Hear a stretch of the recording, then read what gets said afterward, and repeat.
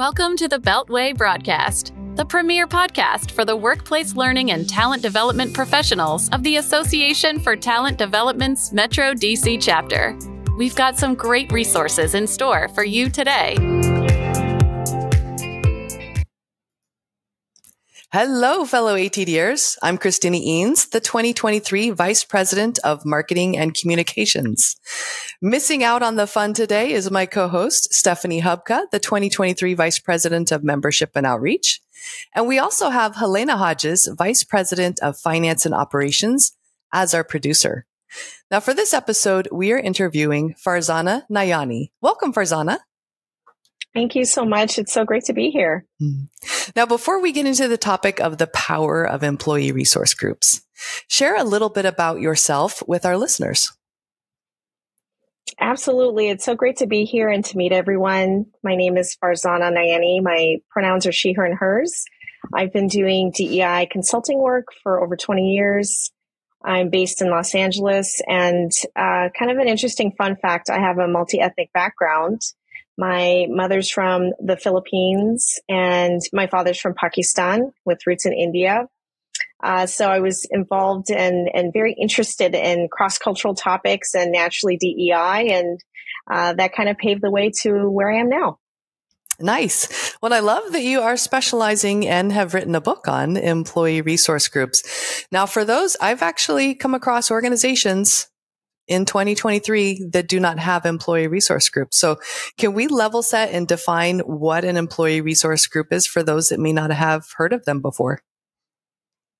Yes, employee resource groups are groups based on demographic. They form around a person's identity. They're often a community space that can belong within organizations. I do a lot of different work with consulting with different corporations, higher education institutions, nonprofits, and even school districts. And lo and behold, there are versions of employee resource groups at all of these different types of institutions and organizations. So you might hear them called BRGs or business resource groups, and they have more of a business focus. You might hear them be named networks, affinity groups, or even, anything to do with a community. So those different terms all indicate this collective around identity. And the most common word or description of them being employee resource groups centers the employee and really helps folks come together around, usually it's a marginalized identity with the hopes and aim to support people from those underrepresented groups in the workplace. Nice. So some folks listening or watching may already be a part of an employee resource group and not even realize that that's what it is. Absolutely. Cool, huh? There can be, absolutely. There are employee resource groups for folks based on gender, race. So you could be a part of the women's employee resource group or the Black affinity group or the Asian American network. It could be also based on neurodiversity, ability, disability, if you're a veteran as well. And the list goes on. So, folks can be a part of the Latina, Latinx, Hispanic group. And, you can be a part of more than one too, I should mention. So, if you're a young professional and you happen to be Asian American Pacific Islander, you can join both of those, for example. Yeah, I love that. Now, before we get into maybe how to build them, how to manage them, can you talk a little bit about, like, at the macro level, what are the benefits to the organization? And at the micro level, what are some of the benefits to the individual? Yes, absolutely. So let me start with actually how it can support employees. Sure. So if you're an employee that joins an organization, maybe you come from a different city and you enter the workplace and, immediately you're looking for someone who's like-minded or maybe has some similar experiences. And you can have that in your department, but another way to engage in that, if you're even from the area, is to find an employee resource group and to join that community and to be a part of that network. And most of the time, it can help support a certain cause. So you can be involved with a different community cause, or it can be a place where you can grow your career and develop skills, whether it be public speaking or project management or even networking. And that's sort of the kind of the immediate. And a lot of the time folks focus on, the social aspect or the fun of it. But in addition to that, there could be some real organizational objectives and outcomes that can come forth from the ERGs. And for the company itself, it can really help foster engagement, talent development. It can help with retention. And especially for folks in talent management and HR and talent development, it can be a place where training and development can occur. You can learn from folks as to what their needs are. You can disseminate information. You can have people be involved with employee initiatives, spreading the word about maybe open enrollment's happening. So let's, tell folks who are in the ERGs to stir up that interest and engagement. And ultimately, there can be business objectives too that are tied to the ERGs. Hopefully they are, because we want them to be sustainable. So it could be that you want to reach a certain market, and then the demographic of that group can help inform that. So an example I can give is with AT&T. They have really strong employee resource groups over there. And I remember they were piloting and marketing and outreaching about a new product they had. And they were in particular looking at the Latina, Latinx, Latino, Latina, Hispanic community.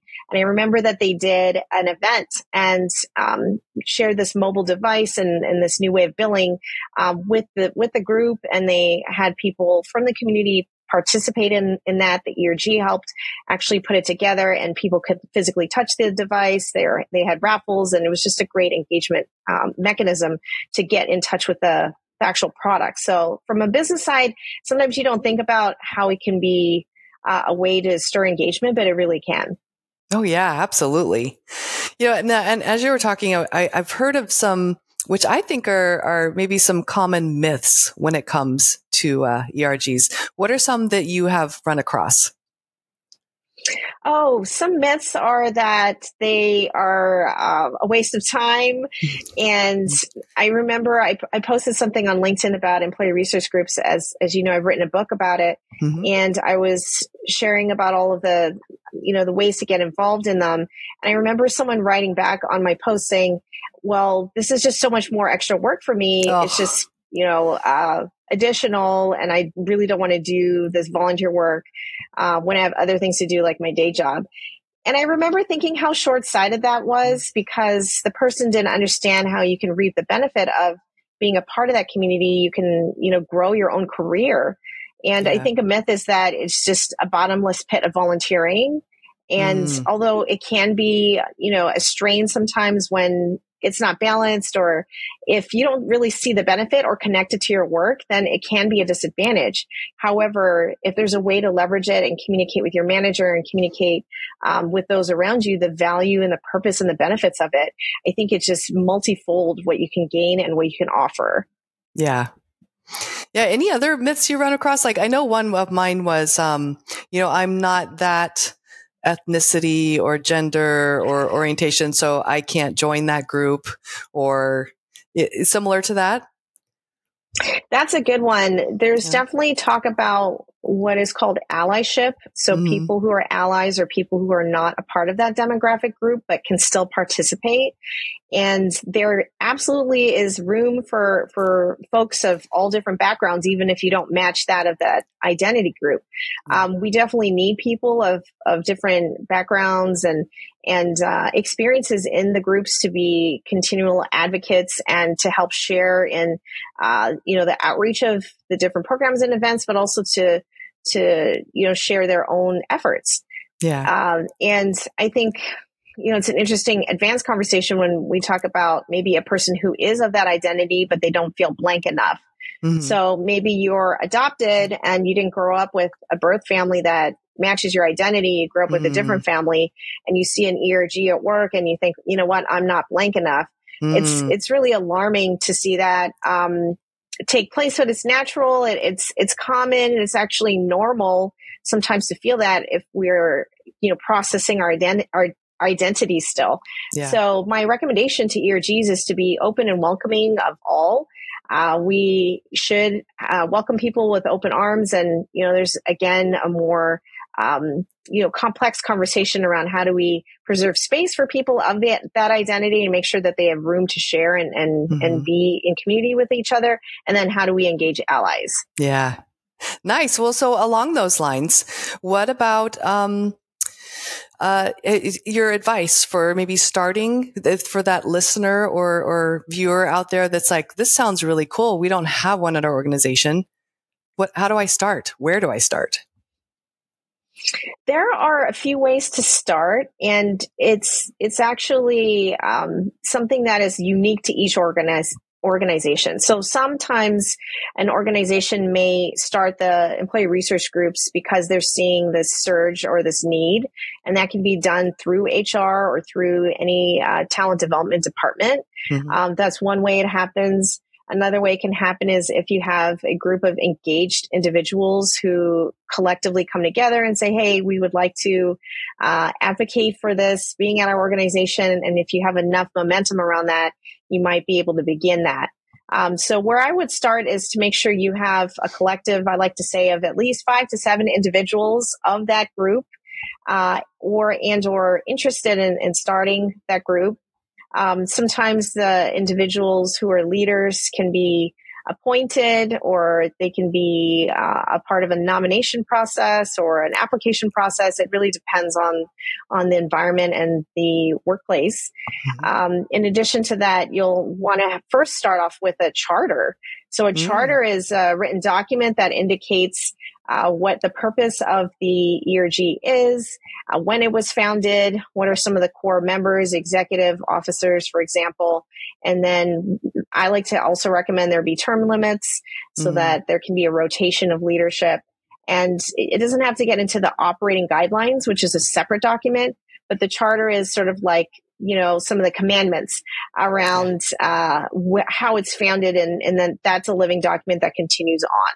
So that's where I would start with that. But really coming back to, actually, there's a model in my book called the 5 Ps, where I talk about the purpose of the ERG, the people involved, the processes, the priorities and planning. And if you can identify those 5 things, which you can list off on your hand, then you're making great headway into how to plan for them. I like it. Well, so it sounds like the first step is to get a copy of your book. Oh, yes. I'm so glad you brought it up. I wrote it with ERG and HR and DEI leaders in mind because there are a lot of great case studies and there's a lot of research out there. Yeah. And there are models of companies who have been doing this for a long time. I, however, try to make the book really accessible. So it's an easy read. It feels like someone talking to you. So it's very conversational. And it brings up the points that a lot of us, tend to face when starting an ERG or actually developing them. So it's a reference book. It's also kind of a book that can take you through that journey. And as I mentioned, there's some models in there that could be useful for anyone starting the journey or continuing along their way. Yeah. So we'll put this in the show notes as well. But what is the best way that people can get a hold of that book? You can get the book at any local bookstore, also online. It's carried across the country in the United States at Barnes & Noble. We also have it online at Amazon, of course, and bookshop.org. I always recommend to buy and support local bookstores. Nice.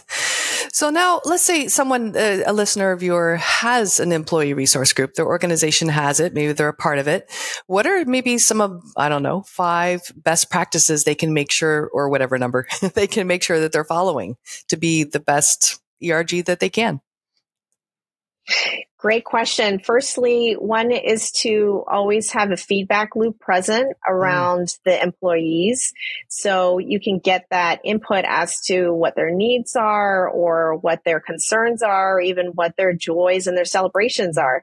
And I think that sometimes ERGs are, so self-contained and independent, they go off into the sunset, and then we don't hear from them until something is happening that may be overdue, right? So instead, we want to have that constant communication with the executive sponsors, with the HR leader or any other DEI lead, and have those ERG leaders supported so that they have that constant communication. The second thing is to always come back to the goals and priorities.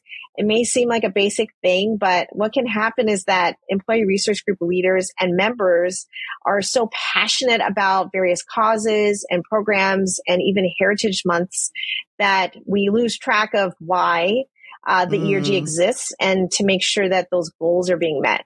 So if, for example, it's Black History Month and February comes around and there's a lot of activity, the question is what can be done throughout the rest of the months to maintain that engagement and to make sure that, we're uplifting and supporting people from the Black community and also engaging allies, for example. And then thirdly, what I would say is I always recommend ERG leaders to have a pathway for growth, especially around communication and growing their network. And I feel that talent professionals and any HR leader can really help bolster that growth and professional development in the ERG leaders and members by encouraging them with stretch goals, with the ability to have a platform to speak publicly, to interact with senior leaders and executives, and to try to, talk to people in a way that maybe they don't get a chance to in their day job. An example I can give is I was helping host an ERG summit in Texas, and we happened to have a guest speaker from Toyota there. I live in Southern California, and as you know, a lot of the operations moved to Texas. And so there was some of that at the time that was happening. And there were people who moved to that area. Well, we had the senior leader from Toyota on the stage. And even though there was a variety of different people in the audience, a person who raised their hand happened to also be from Toyota. And he was, new and a younger professional. And I remember taking him to the side after and coaching him to say, are you going to contact that senior leader after today? Are you going to try to set up a lunch or set up a networking meeting? And he didn't even think about that. But yet he was an ERG leader doing so much work at the company. It would be great to foster that connection. So sometimes we need to work on and grow and nurture those skills. Yeah. And I think that ERGs are the perfect place to play in the sandbox, as I call it, of practicing those skills. Oh, I love it. Now, is there anything else you want our listeners or viewers to know about ERGs? Yes, ERGs are so dynamic that there is such a need to continue to work on our best practices and how we operate. And as I mentioned earlier, there's no cookie cutter approach. It's so different and specific depending on where you are. What I would say is that in my research and all the work I've done with consulting, I've seen this. And one thing that I'm working on is launching a platform and a lot of resources to support ERG leaders and DEI and HR leaders. So folks should stay tuned. I have a website that just launched. It's called ergdynamics.com. Because ERGs are so dynamic, that's the theme. And we'll have a lot of resources there. So folks can, jump in there and look around and learn as we go. Oh, I love it. Continued support. Nice. So we are at that point in the episode where we go into a rapid fire questions. So very short questions requiring, short responses. Are you ready? Absolutely. Let's go. Okay. All right. I love it. So what is one book everyone must read and why? In addition to yours, of course.